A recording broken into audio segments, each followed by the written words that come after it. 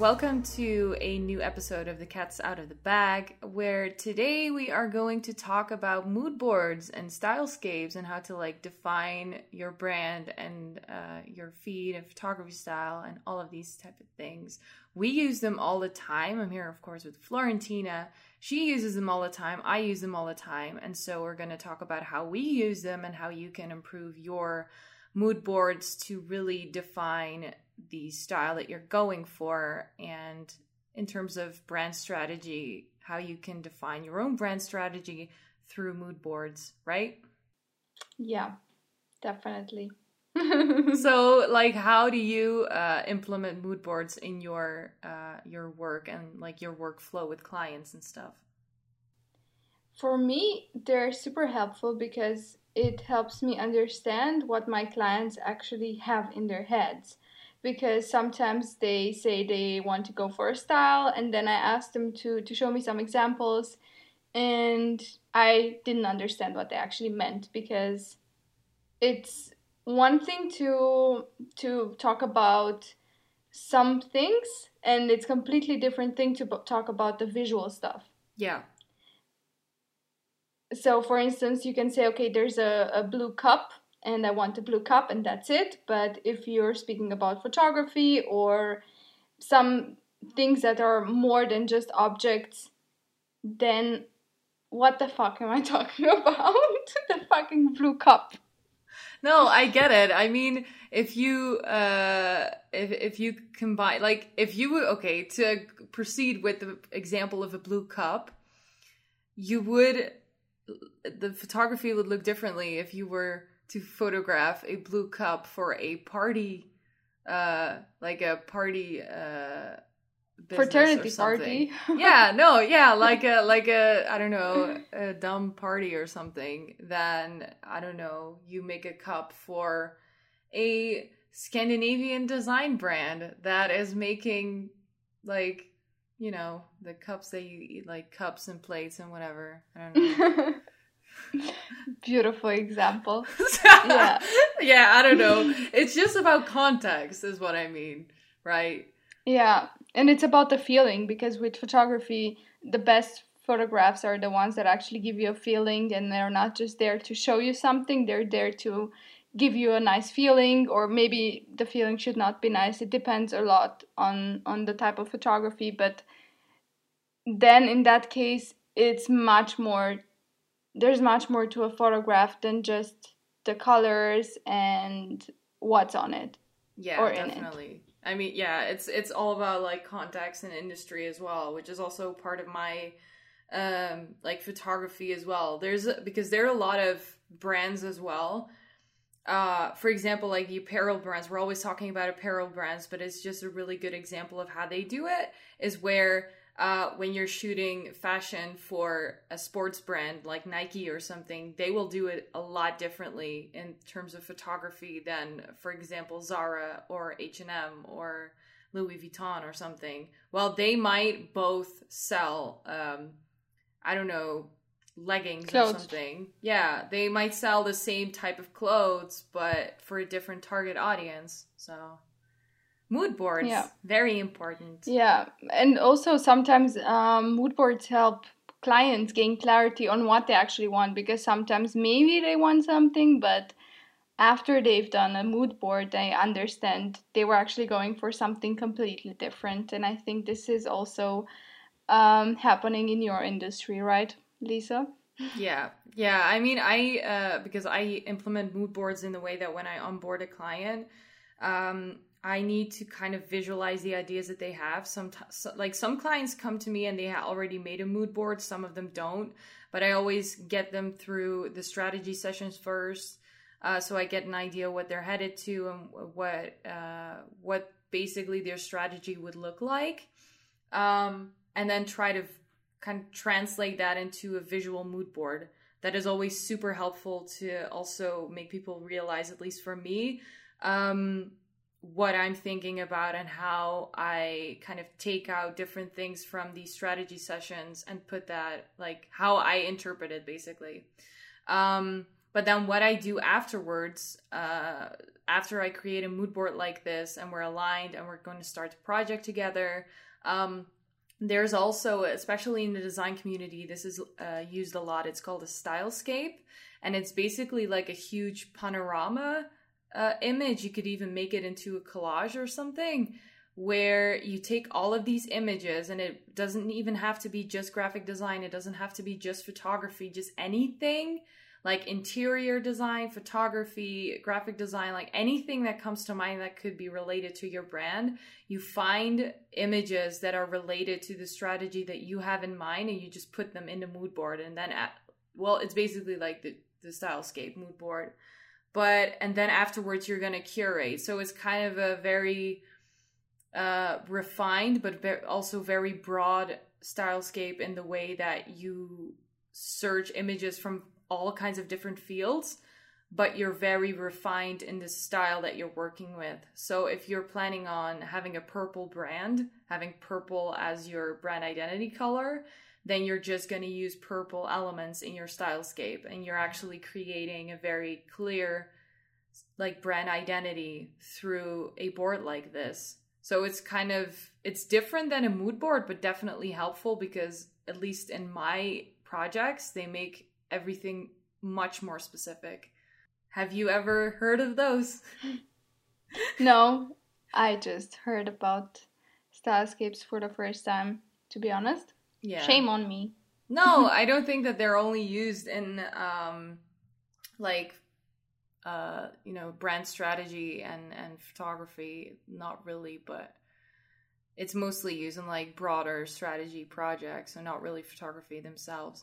But what do you think is important in mood boards that maybe a lot of people are not thinking about when they're making these things? The curation process is very important in my opinion, because if you only do like a mood board and you go, I think we should also talk about how, because maybe some people are not familiar with like how you do mood boards.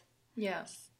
So like, for instance, like you can use Pinterest, or even, maybe some people that don't use Pinterest, and you can just save them even on Instagram. You can save them to collections. Yeah. You can save pictures that, maybe you want a photo shoot, and then you can create a mood board around it with the colors that you would like to have, like the backgrounds. It's also super helpful to find poses, because this is, I think, something that photographers and clients struggle a lot with in photography. If it's portrait photography, then poses are sometimes, like you just run out of them. You don't know what to do with your hands. So mood boards are also great to help us remember certain poses or inspire us to find new poses. And you basically just save maybe 20, 25, depends on how much time you want to spend on it. But the most important part, in my opinion, is to go and curate them a few days ago when you're in a different mood, and do the process several times, because otherwise you're stuck with just some pictures that you felt like you liked in a moment, and that's that. Yeah, exactly. I think it's a good mood board is one that has been curated several times over several days, maybe even weeks. Yeah, it's actually, it's a good point, because like right now, okay, this is gonna sound very like girly and stuff, but I'm currently making a mood board of my hair salon trip in 2 weeks. And no, it's a stupid example, but it's actually really good, because like I see all of these things on Pinterest, but if I would go to the hair salon and say to the hairdresser, like, this is what I want, and I show them my mood board, they would still have no fucking clue what to do, because I've been pinning like all of these different styles and these different colors and stuff, and they would still have no idea what to do. Whereas if I had all of these things pinned, and I would just like throughout the like next 2 weeks or something leading up to that appointment, I would just curate everything that is not what I want, then what I want becomes more and more clear. And so the hairdresser will know how to cut my hair or how to dye it or whatever. It's a stupid example, but I think it's a very simplified example which actually makes sense. Yeah. Yeah, so curating, I think it's a good one. I think it's also important to not, because that's what a lot of designers do in their process, is that they're gonna create mood boards and then end up being too inspired by them, so that they're actually end up copying half their strategy from the mood board that they pinned earlier from other designers, which is, it's not a very good thing, of course. Yeah, it's a no-go. So you have to be careful to not be too inspired with your own mood board. You still have to be, original in your own thinking, and just, go in other directions as well and be open to that. But I think it's a very good tool to just visualize not only your brand strategy and not only your photography, but also other parts like your haircuts. Your haircuts, for example, yeah. I pin way too much shit. Like, I also pin, like, I don't know, interior, and I don't know. Sometimes I feel like I'm the average Pinterest mom that's, like, on Pinterest all day pinning recipes and pinning interior and stuff. It's not just, like, graphic design. I also do all of that other shit, but, yeah. Yeah. Yeah, but I think it's super helpful. And also, like, whenever like, the first mood board that I do on anything, I just go ahead and pin stuff that I like, and I don't question the reason behind it. I just go ahead and, like, start with 1 or 2 criterias. Like, for instance, I want green stuff, and I want, I don't know. Okay, I start with 1 criteria, not with 2, whatever. And then I just go ahead and pin all of that, and the next time I go and then I curate and I unpin everything that doesn't give me joy. What's that pinning to give you joy? Nice. Yeah, but what's Marie Kondo always saying? Like, if it doesn't not give you joy, but joyful pinning doesn't create. No, but are you? Do you know Marie Kondo? No. I mean, the thing is, I know a lot of people with faces, and, like, when I see pictures, but don't start with naming me. No, but that's like the Asian lady who has a show on Netflix, and she's like, when she cleans houses. That's probably why I don't watch the show. If she cleans houses, is probably why I don't watch it. But yeah, I also don't watch it, but, like, basically she says, if it doesn't give you joy, that was it. If it doesn't give you joy, you have to get rid of it. So this is how you should go about mood boards as well. It has to give you joy. Oh, this is like this woman that goes by hoarders or something. Yeah, that's the one. Hoarders, right? Yeah, I mean, I don't know the show, but I can imagine if that's the quote, then it's probably a show about hoarders. Which actually, I think it's a great example, because if you're gonna compare hoarding with Pinterest, like, pinning, curating, then it's a pretty good idea. So you have to curate your hoarding abilities or something. Marie Kondo the shit out of your hoarding Pinterest mood board. Oh, yeah, beautiful. What is actually also really good is what I do is when you can actually create these groups on Pinterest, these groups, and then you create pins within that group. So I sometimes, like, what you could do is actually make, like, a main board of pins to just have a general clue, like a general idea where you want to head it to. And then where you're going more specific, you can make a board of photography, 1 board on graphic design, 1 board on interior design if you're opening up a store or something. And then when you have all of these boards next to each other, like, how do they align? You could also, if you want to be very, very specific and want to go all the way with Pinterest. But it's only a feature that I discovered way later. That's, like, much later. That's why I'm mentioning it. But yeah. Yeah, I also use it. I think it's awesome to help you keep track of what, like, you can sort them afterwards. And for instance, if you're only looking up, in my case, maybe poses, then you can just go on poses, and then you can only see that. So it's very helpful. I agree. So, like, apart from mood boards and stylescapes, I think Pinterest, by the way, is a very good tool as well to use as a business, to attract some traffic to your website. It's like non-related to mood boards and stylescapes right now.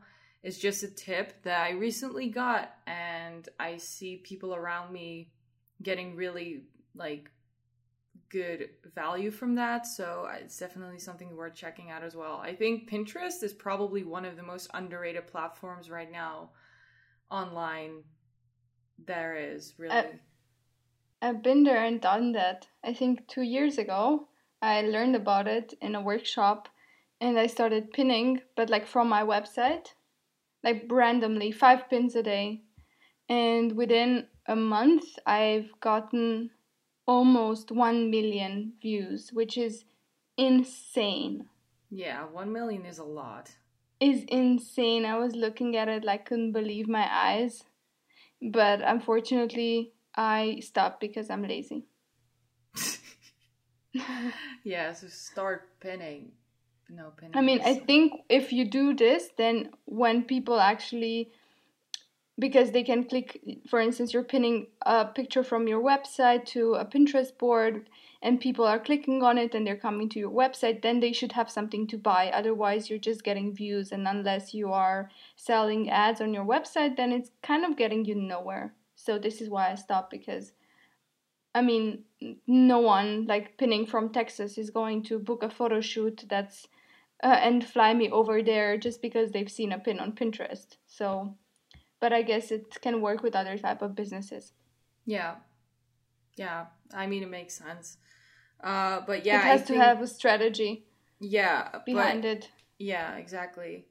Yeah, nonetheless, I think that mood boards, at least for me, I think they're probably even more fun for me than actually designing, because I can create a style super fast without putting much like work into it, and have a very clear idea of where I want to head to within like half an hour. Like I just pin the shit out of that website, and within half an hour I have a very clear tone of voice that I want to convey with my clients.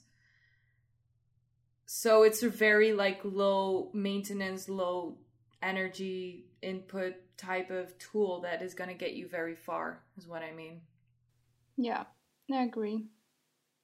Gaining clarity is one of the most precious things you can get in the business of creatives.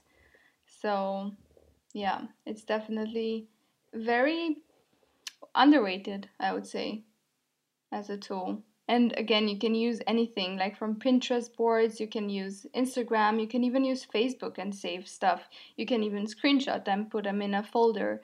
There's so many ways to go about it, so you don't have to specifically use Pinterest. I think it helps because it creates a nice overview, but you can even print stuff out and pin them to a wall, literally. Look at them every single day, take some out, put some in.